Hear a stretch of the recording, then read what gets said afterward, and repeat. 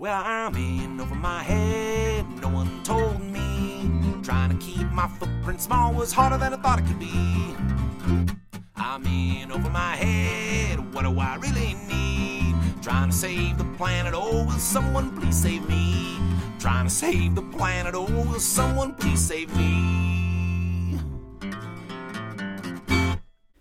Welcome to In Over My Head. I'm Michael Bartz. My guest today is Dr. Barry Rabe. Dr. Rabe is a professor of public policy and environmental policy at the Ford School, University of Michigan. His work examines the political feasibility and durability of environmental and energy policy addressing climate change in the United States and other nations. This includes carbon pricing policy, as examined in his 2018 book, Can We Price Carbon? He is also the author of State House and Greenhouse, which won the Linton Caldwell Award for its contribution to environmental policy and politics.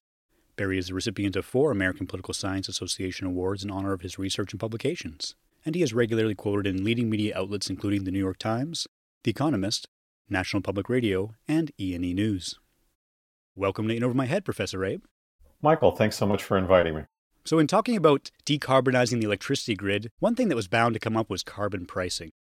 If I say the word carbon tax, some people might cringe. But today I'd like to have an educational conversation about what this intervention is and if it's effective in reducing our emissions. So to begin, let's assume our listeners have never heard of this term. What exactly is carbon pricing? Sure, that's a great question. The idea of carbon pricing has been kicking around for many decades, developed principally in the discipline of economics, to think about ways to create incentives for people to change or adjust their behavior responding to price signals. What that means is, in a case of a carbon price, that you alter the price of a good or consumption of, say, electricity, linked to the amount of carbon climate damage that's being done. We do this in other areas. Probably more familiar is tobacco, a legal product, legal to produce and use, certainly in the United States and Canada, but we know it poses substantial health risks to consume it. And so governments, certainly all over North America, but all over the world, have added taxes, tobacco excise taxes, or whatever you want to call them, to kind of increase that price and to discourage use and consumption. Doesn't eliminate smoking, but it's thought in many places to have really driven down smoking rates. And of course, in many places, those prices on tobacco are quite high. So that's one possible model, but we use taxes all the time to try to not just raise money for government, but to change incentives, change behaviors. And this is one of the reasons why carbon pricing has kind of caught on. Some efforts to try to use this in other areas of environmental policy. In Michigan, where I live, for over 45 years, there's been a price every time we buy a bottle or a can of soda or something like it. It's known as a deposit. We don't like to pay it necessarily, but it's added to the price, and then we actually get a rebate on it when we take it in to be reused or recycled. So with carbon pricing, like the cans and bottles, do people get money back from carbon pricing?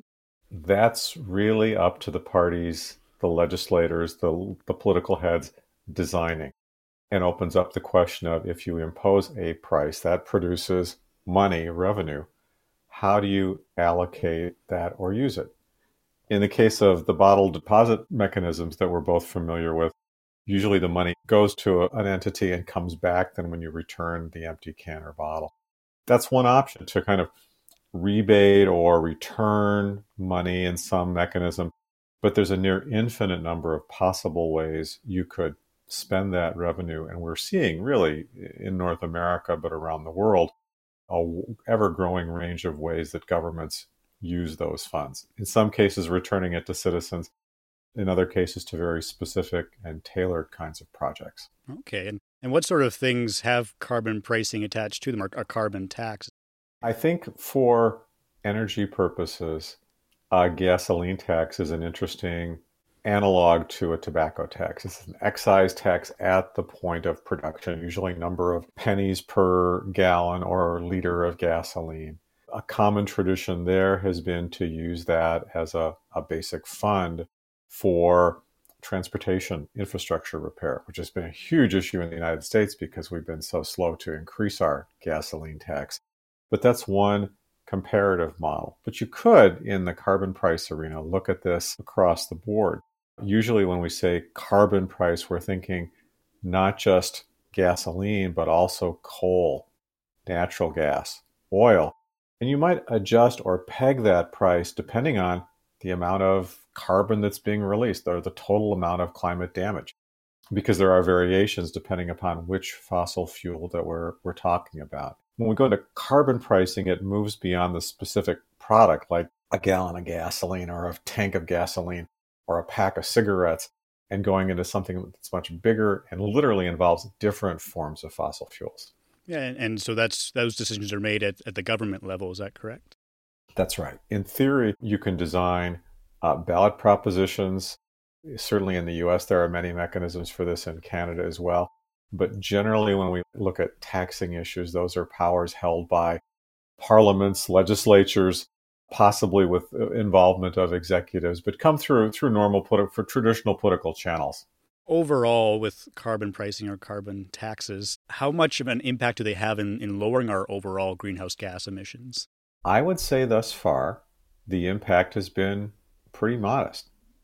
Many places around the world don't have them or operate them at a very, very modest, low level. Mexico has a very small carbon tax. So technically they have one, but it's at such a level it's hard to see that it would change or alter anyone's behavior, that people might even not know that it exists. So this is one where there's been a lot of theoretical work, what would happen if there was political courage to do it, less experience in actually carrying that out at a consequential or significant level. Although we are beginning to see, at least in some places around the world, perhaps first and most notably the European Union, efforts to set much more rigorous or robust carbon prices, and can kind of begin to get a sense of how this might work. And of course, Canada is in the middle of a major transition to take a series of early provincial experiments in British Columbia and Quebec, develop that into a federal framework, and rather substantially through the years of the remaining in this decade to reach a higher level. So, hopefully when we have our next conversation, perhaps a few years down the road, we'll have more evidence about what actually happens with these. But for the most part thus far, they're sort of new, being phased in, or are really pretty modest or almost symbolic in scope. And of course, this is always a challenge in federal or multi-level government systems, and not just taxes. How much variation do you want to allow between, in the Canadian case, provinces and territories, or the US, American states, or local or tribal governments? We accept many levels of variation in healthcare policy, education policy. Again, in theory, a carbon price sets a national or a continental or even a global framework, so you can't just go across the border and maybe get your gasoline from another jurisdiction. But that's tricky to do, and my goodness, an ongoing challenge for climate policy, pricing or not, in places like the US and Canada, is how do you deal with this huge decentralization of energy production and use, and the fact that both carbon prices, even within the Canadian context that we've been discussing, but also many regulatory provisions, standards, will vary somewhat from state to state, province to province, region to region, even when we look at, say, Canada's very active role in areas like methane reduction. There are differences between what Alberta is allowed to do under federal law versus Saskatchewan versus British Columbia. It's the same methane, but that's part of the reality of having very decentralized political systems, as we tend to have in North America, but my goodness, many other places around the world. Overall, with carbon pricing or carbon taxes being implemented, are the countries who are doing it, are they seeing people reducing their use of that particular thing, like coal or natural gas or gasoline? Is that effective in that way? I think we are beginning to see some early indications and signs from that, including some of the earlier examples that I mentioned in the case of the European Union. This is a continental-wide system known as ETS, or the Emissions Trading System. of the European Union that cuts across the EU. But we also certainly can see it when we look, for example, at Scandic countries, Norway, Sweden, and others that more than 30 years ago adopted fairly robust carbon taxes. They were really the pioneers on this. And that tax, along with a lot of other things that they have been doing in those nations, have either contained or served to reduce their greenhouse gases from what they would likely have been. So I think the European cases are very interesting, but we can also begin to look at some of the Canadian examples or those that exist on the two coasts of the United States that are trying to move in the same direction. Okay, yeah, let's talk a bit more about that. So in Canada, there are varying levels of acceptance of carbon taxes. What are things like in the States? Things are always tricky and messy in the United States, and climate policy is no exception. Like the Canadians in some respects, the U.S. has struggled for decades, including periods when Democrats who tend to lean more toward climate than the Republican Party are in control, as at the present. The U.S. has really struggled mightily since the late 80s or early 1990s when climate started to hit the agenda to design and develop what would be a coherent federal or national framework, whether that's regulatory, pricing, or anything else. And if you've been watching the U.S. since earlier in 2021, the arrival of an all-Democratic Congress, there were great expectations and ambitions for a kind of a non-carbon pricing strategy. Only small portions of that have gotten through our very divisive, divided political system. And it's not clear what's going to happen before the midterm elections where we may have a shift in government. But in the US, there is not a national carbon pricing strategy that has been adopted. Where we've seen carbon pricing emerge thus far, as I was suggesting just a moment ago, is in our states. Like Canadian provinces under the U.S. Constitution, American states are given enormous latitude for setting tax rates, creating tax and pricing incentives, and engaging a very wide range of environment and energy issues. And so a lot of climate jurisdiction in the U.S. is shared between Washington, D.C., but state government. What we've seen, particularly amongst coastal states, is an effort to try to build or develop some form of a carbon pricing strategy. Not taxes per se, but something known as cap and trade, which we can perhaps discuss a bit. By this mechanism, something that started in New Hampshire, tiny little New Hampshire, almost 20 years ago, has spread in the Northeast. It includes the New England states. It includes some bigger states like Massachusetts. New York has expanded in recent years to include Virginia, may continue to expand further. That puts a kind of a cap, if you will, over all power sector emissions in those states. And it uses a mechanism that's somewhat flexible and was used in the US to deal with sulfur dioxide emissions in the 1990s, in part in response to concerns that Canadians were raising about cross-border shifting of sulfur emissions from US factories to Canada. A similar model of emissions trading, where credits are auctioned off every quarter in those states. The cap of emissions reduction keeps coming down over time. And the price comes from the fact that you have to bid. If you're using natural gas or oil or coal for electricity, you have to bid to be able to be allowed to do that. That money then goes into a trust fund that is then returned to the state. So on the Northeast and even the Atlantic seaboard of the US, we have our own version in the electricity sector of a carbon pricing system. It's known as RGGI, an acronym for Regional Greenhouse Gas Initiative. On the West Coast, probably better known is the California Cap and Trade Initiative. Started more than 15 years ago, or launched at that point. It started with the electricity sector, Michael, and then has begun to expand to transportation and other kinds of emissions industrial.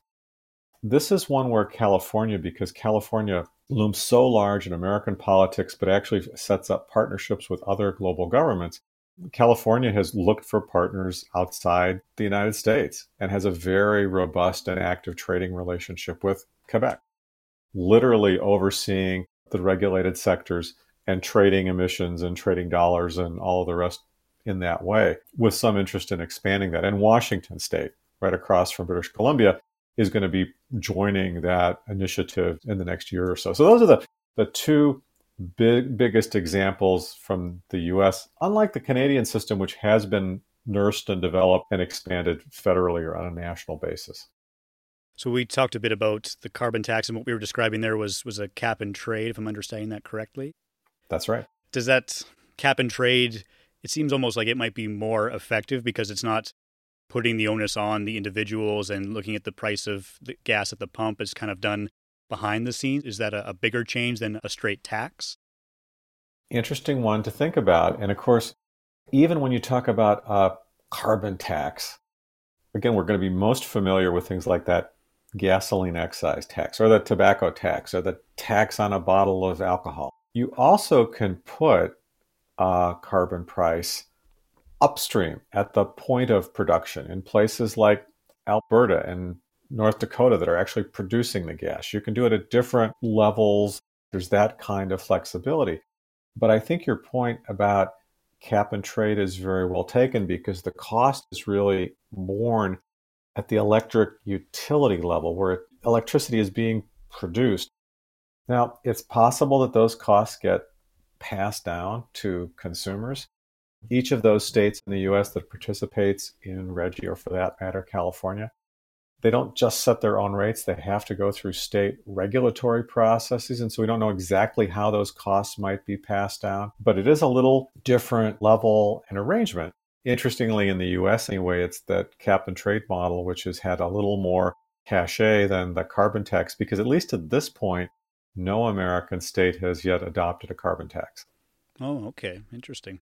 And I feel like just psychologically, if you say the word tax, people have that negative association. But if it's just a cap and trade system, then maybe if they don't understand, or if it's framed differently, then maybe that would make it a bit easier to swallow. Well, and pricing of energy is a very sensitive issue. Although here, it's interesting to think about gasoline versus electricity. In many parts of the world, it's hard to drive very far and not know what gasoline prices are because we're all familiar with those very, very big signs. It's something that people are aware of and sensitive to. Even President Biden and Senate Democrats in the last 48 hours have begun to talk about suspending the existing gasoline tax to kind of bring costs down because of the inflation issues that we're having. Electricity is something that comes in a bill once a month or once a quarter. It's less clear that people are as aware of how much electricity costs. And so it's interesting to think about how imposing a price or a regulation in different spheres might influence our thinking. But certainly there are probably some differences between how aware we are and how we respond to prices for day-to-day transportation versus electricity or energy costs for day-to-day heating or powering things up. So on that note, what are Americans' views on carbon pricing generally? I think it's safe to say that Americans are divided on this, especially when you look at surveys and polling. Usually we see a pattern, however you describe a carbon price in a survey question, and this has been true for some time, or a specific tax or whatever it's going to be. You never see overwhelming support. You see support that's greatest amongst Democrats and independents, lowest amongst Republicans, and those divides have, if anything, only increased in the last 10 or 15 years as the U.S. has had this deeper and deeper divide between those parties. So that's very much the case. One thing, though, that really does change the response to survey questions is when you go beyond saying, would you support a tax or a price? And then extend that question to say, and the revenue is going to be used in this way. And when you do that, and that probably is a fairer way to ask the question, the numbers really do begin to shift depending upon the ways in which you're going to utilize that money. And for all of the options, there are two things that seem to really increase support. One is the kind of revenue return or rebate or dividend system or whatever it is. That seems to increase public support. But I would say the greatest support we've seen through surveys in the US is to take money from a tax and a price and link it to transition costs for next generation energy.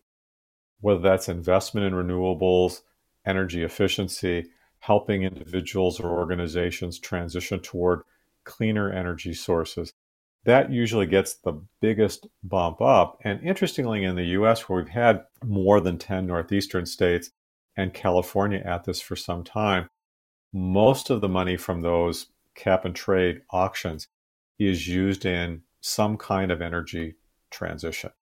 Those smaller northeastern states have used that as a kind of trust fund, if you will, to cover all kinds of energy transition issues and costs. In a few cases, it does help low-income customers adjust to transition issues, but a lot of it's covering energy transition kinds of issues in question. So in the US, that seems to have had the largest base, although again, nationally, we've never created one of these, and so we just don't know what would be most popular or how durable any of that would be if the US ever were to create one. And that makes sense, because I feel like a lot of the negativity around it is that maybe this money is being used for something else, or it's made up, or it's just not being used effectively. So I'm glad to hear that people are supportive when it's being used for the appropriate things. This is part of what makes, from an American perspective, watching the pan-Canadian framework play out.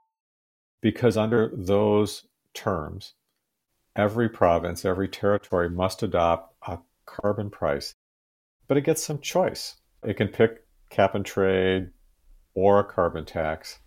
It has some latitude in terms of how it's going to use that revenue. And some of those decisions could be made almost exclusively by provinces and territories if they agree to cooperate with the principle of a price. So in the case of British Columbia, which has been at this for a long time, it started in 2007 under a Liberal government.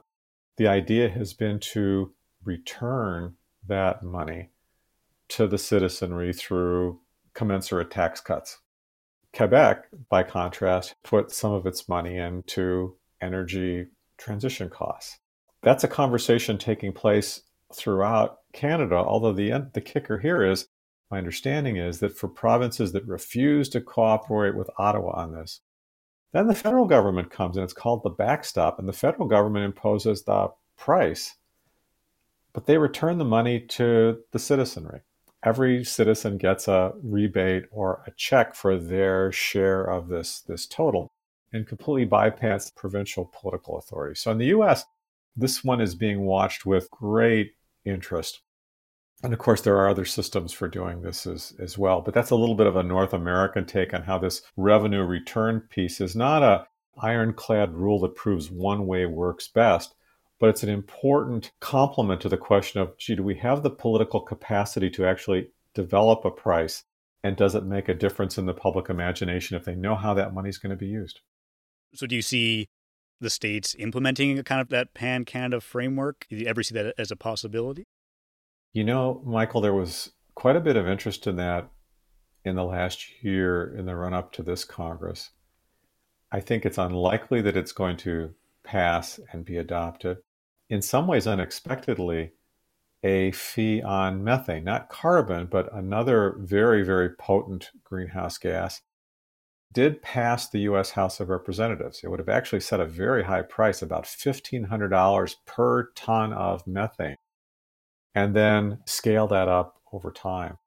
It doesn't look ultimately like that is going to pass the Senate, and just because of the huge political challenges we have with climate in the U.S. under any terms, it's still not clear, as I was mentioning earlier, just how much might pass before the close on this Congress, which is less than a year away now. So we just don't have direct experience with that, and yet the idea of some kind of a fee or a tax on carbon does continue to pop up in various sectors. I was literally in Santa Fe, New Mexico earlier this month, and while I was there, a couple of legislators introduced a bill that would cover a lot of the costs of energy transition in New Mexico through some kind of a fee system, or would give authority to the state to set a fee on energy. So the idea, I think, continues to percolate, but the politics remain very, very tricky, certainly in the United States. We've talked a bit about some of the more successful countries or provinces that have implemented carbon pricing. Are there any total flops that someone tried to do carbon pricing and just didn't work that maybe we should try to avoid in the future? I think that we have seen in some places a backlash to creating different climate policies, including carbon pricing. Obviously, if you set up a climate policy where you want to achieve a staged or an accelerated transition away from one energy source to others, you want to send clear, enduring, or durable policies and signals. You don't want to start for a year or two and then pull back. It just complicates things, probably wastes a lot of time, and may do damage to the climate in the process. And we've seen some real backlash to early state efforts to, in some cases, try to join forces with California. There was a Midwestern initiative about a decade ago called the Midwest Greenhouse Gas Reduction Accord that tried to create a regional system. And those largely collapsed before they were even put together and initiated. And a real challenge that we faced, both for pricing but for climate policy more generally, is how do you design policies that can be effective over time, but also sustain and build political support? And so this is a real challenging one, again, especially on something like energy, particularly in the transportation fuel sector, as we were discussing, where people are aware of the price. There's a lot of sensitivity, and this is a challenge. And I think this has fueled, if you will, the search for other mechanisms like regulatory tools and the like that may actually be more expensive or costly to get the job done. But if people don't see those costs as much, maybe they're easier to tolerate or accept. But then we get into questions of how effective they are. And so along those lines, maybe we can talk a bit about complementary sort of policies or regulations that kind of go in hand with carbon pricing. Can you talk a bit about that? I think the C word of complementarity is so important. Many economists, many global leaders 20, 25, or 30 years ago just assumed that we would move inexorably toward a world in which carbon pricing did the job, was created on an international scale, would be implemented, and transition us out of this problem. Political reality is far, far more complicated. And really, even in countries where we have some semblance of a carbon price or even a fairly significant one, those are also the jurisdictions that are statistically more likely to devise other climate policies, hopefully that work cooperatively together. We do see some real evidence here, but certainly in theory, the idea of setting a price on carbon can be a natural complement to other kinds of initiatives. If the goal is to get us off of fossil fuels, setting that price can discourage use, and then it sets up other kinds of mechanisms, whether those are subsidies to purchase cleaner equipment for transportation or pursue cleaner electricity and the like, the whole movement toward EVs and other kinds of subsidies. You can use different tools like phasing out or tightening regulation on carbon or other greenhouse gas emissions. And so I think realistically going forward, I really don't think we are going to live in a world in which the only thing we do on climate is a mega carbon price. I'm also not persuaded that we're just going to ditch carbon pricing entirely, let markets set prices, and then rely only on these other tools. And I think the jurisdictions that are most ambitious and in many respects most creative and best poised to really deal with their share of the climate crisis going forward are ones that have found some kind of blending, going back to your term, tools that are complementary toward one another. And this is true of what we do in most areas of environmental policy, energy policy. We look for a good mesh or connection.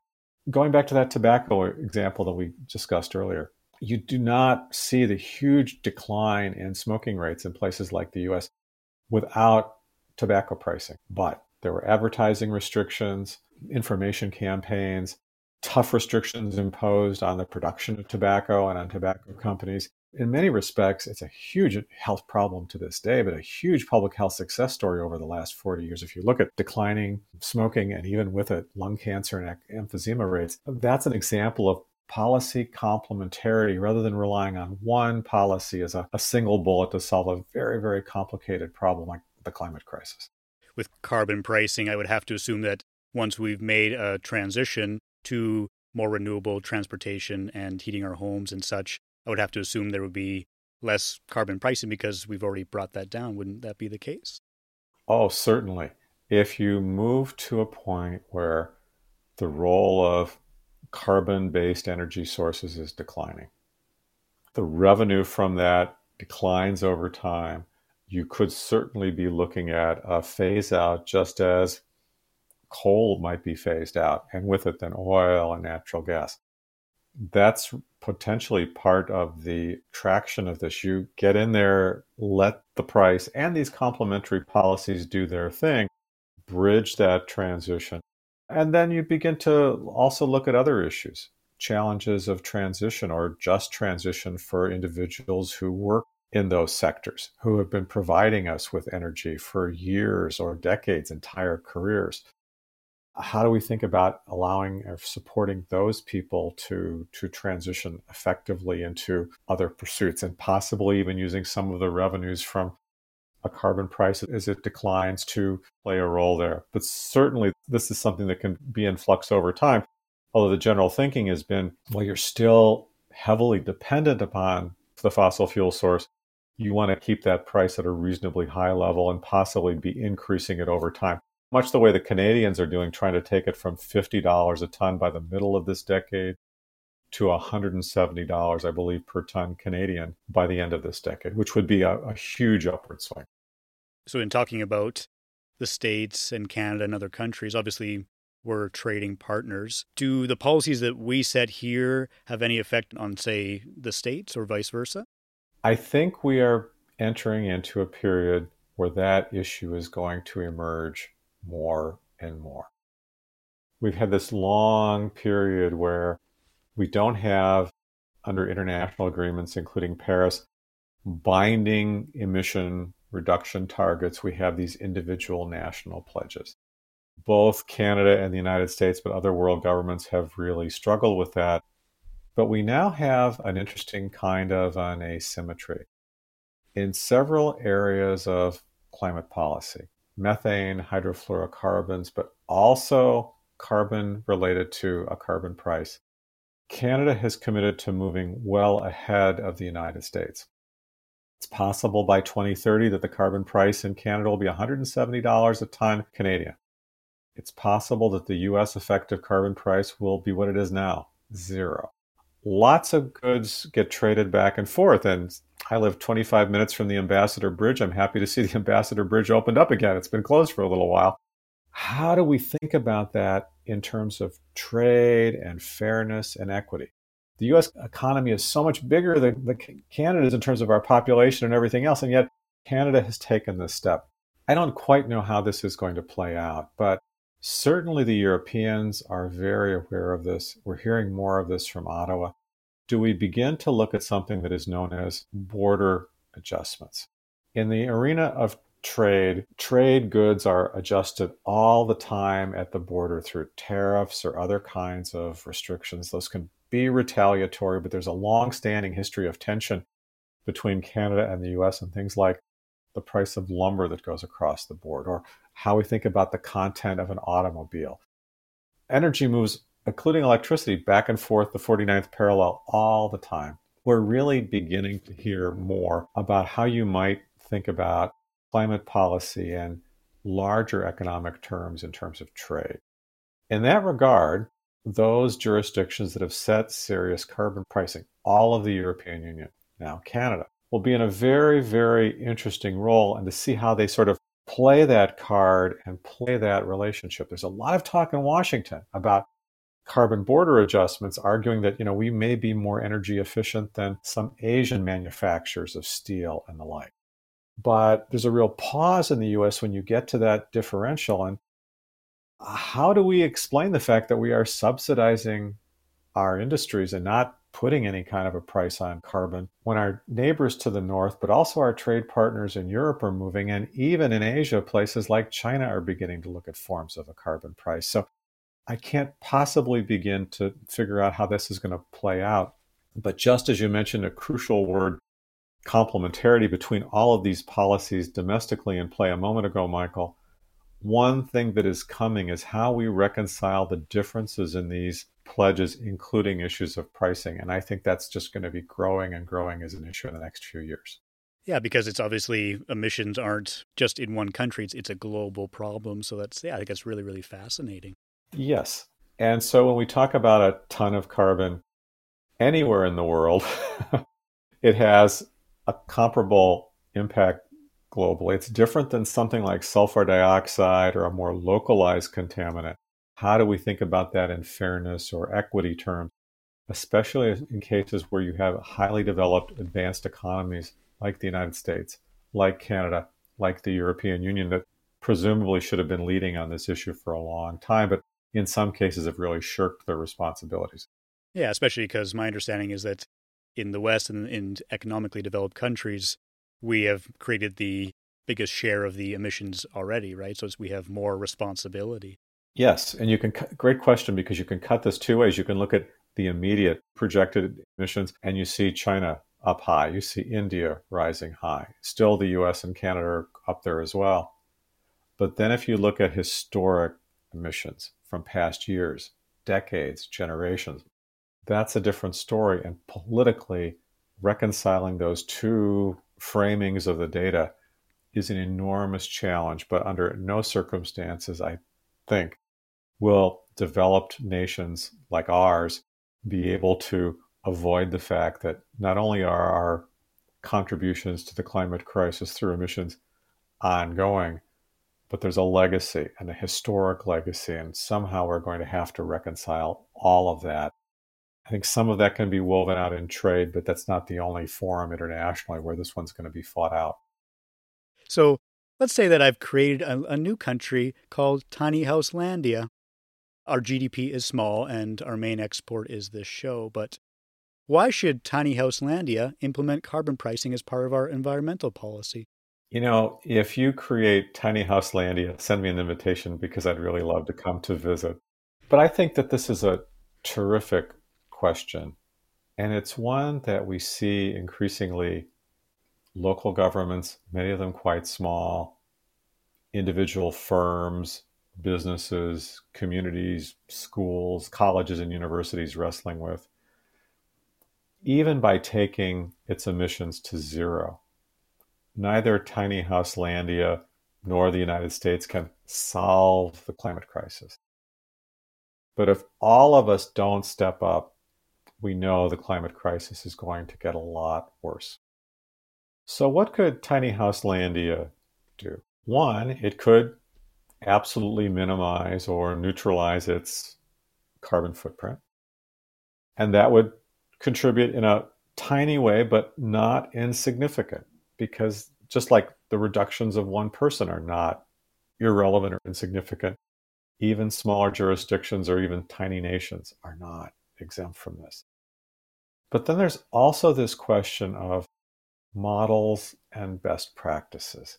And I think the search is on all around the world for how we can credibly devise public policy that can be launched, put into operation, sustained over time, and achieve their goals, reducing carbon impact, climate impact, and not doing economic harm. The search is on for ways that that can be done and done well.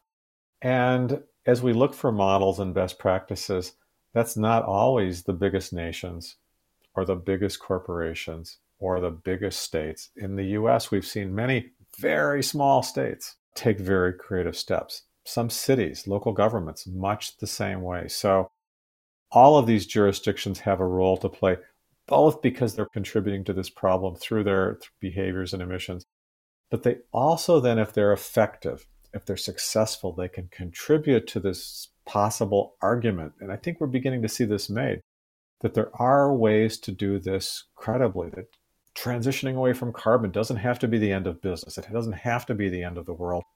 And so hopefully Tiny Houselandia becomes a leader, and then its neighbors and other places around the world learn from it. Just like every time Parliament in Canada or the state legislature in Michigan meets to talk about these issues, hopefully they're looking for those ideas and examples of places that have really done this well, and how do we build on that?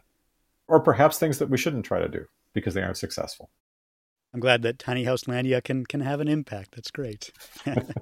And I guess on that note, this show is about empowering citizens to take action on the climate crisis. So What can individuals do today to ensure that carbon pricing is part of the solution?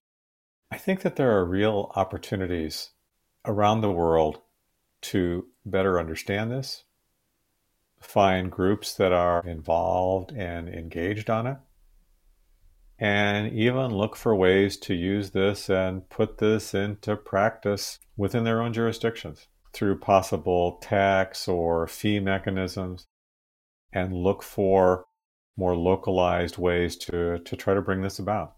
And again, use the momentum then of working up an idea through trial and error rather than just pure theory. There's just so many ways to understand this and engage this. And, in the several years since the book that I published on this came out, I've spoken in a lot of places. And usually the first few questions I get from audiences, whether I'm at a university or somewhere else, are from individuals who are struggling with this issue in their own jurisdiction and trying to make this work, and then decide what is that policy approach? Is there a role for pricing or not? And how do they creatively do that? There's just some terrific stories out there, and I think an opportunity to kind of add to that set of stories that we can draw from. Yeah, I think it's really helpful to use your personal story and your personal experience to try to make that change. I think that's really effective. So before I let you go, Barry, you are working on a new book. Can you tell us a little bit about that? I am, and I appreciate the question. I made brief reference earlier in our conversation, Michael, to methane and hydrofluorocarbons. And I would bundle those into the category of short-lived climate pollutants. Often when we talk about climate change, the focus is only on carbon dioxide. Huge player. Once released into the atmosphere, it's there for a long time. Big issue and problem, especially as we think about power sector transitions. But it's not the only part of this issue. Methane, or CH4, is a greenhouse gas that is released from energy production and use. It's basically a variant of natural gas produced from the agricultural and livestock sectors. A ton of methane released into the atmosphere has more than 80 times the global warming capacity of carbon during its first 2 decades in the atmosphere. Hydrofluorocarbons are substances that we use every day in North America and around the world for refrigeration, for air conditioning systems. They have been very effective in terms of cooling, but also reducing the ozone depletion threat from an earlier set of chemicals. But as they tend to be released to the atmosphere, as they are through leaks and sometimes through production, they also have this very short-term but super intensive impact on the climate. So the working title of my next book is The Other Gases, the non-carbon gases. And among the questions that I'm looking at is the politics and the policy design process differently when we talk about not so much carbon and its longer-term trajectory, but these short-lived intensive pollutants where we might be able to have some near-term impact. About a quarter to a third of global warming that's already occurred comes not from CO2, but from methane, HFCs, and these other chemicals. And so I'm very, very interested in this one, and particularly because the issue of more localized stories that we were discussing really does come into play here. There's some interesting ways that you can reduce methane releases. You can make other shifts and adjustments for some of these chemicals, and even at a more local scale, including colleges and universities where I've had some involvement in planning some of the aspects and developments of this. So I turn to this not as the answer or the alternative, but as something that the natural and physical sciences have spent a lot of time focusing on. The policy debate has kind of lagged, and I just see some just terrific opportunities for moving forward in this area globally and nationally. And also some really interesting opportunities for partnership, including those between Canada and the US, which actually seemed on some of these short-lived pollutants to becoming more and more aligned in ways that they just aren't on carbon and electricity and other areas. So that's what I'm working on currently, and doing some traveling, trying to keep my carbon footprint low, but checking these short-lived climate pollutants out. Sounds like a very interesting book, and I will just focus on one thing at a time. I don't want to feel too in over my head with the different gases, but perhaps another topic for another episode. Always happy to have the conversation. Thanks so much for inviting me. Yeah, thanks so much for coming on. It's been very educational, Barry. Likewise. Thank you. Well, that was my conversation with Professor Rabe. I know it's not a new thing, but I really liked his comparison with the tobacco industry, and how, because of misinformation and other factors, we didn't know how bad smoking was for us. And now we've changed as a society. I'd like to see that for carbon. Who knows? Maybe it'll enter into our dating decisions one day. Well, that's Sally. Whew, she is a mighty fine young lady. Heck of a dancer, and we like the same music, but she loves her fossil fuels. Whew! And I'm a low-carbon kind of cowboy, and I've been trying to kick the habit. And you know what? That is just a deal breaker for me. It ain't happening, no way. She is not the one for me. Here's hoping. Well, that's all for me. I'm Michael Bartz. Here's to feeling a little less in over our head when it comes to saving the planet. We'll see you again soon. In Over My Head was produced and hosted by Michael Bartz. Original theme song by Gabriel Thane. If you would like to get in touch with us, please email info@inovermyheadpodcast.com. Special thanks to Tell a Story Hive for making this show possible. I'm trying to save the planet, oh, will someone please save me?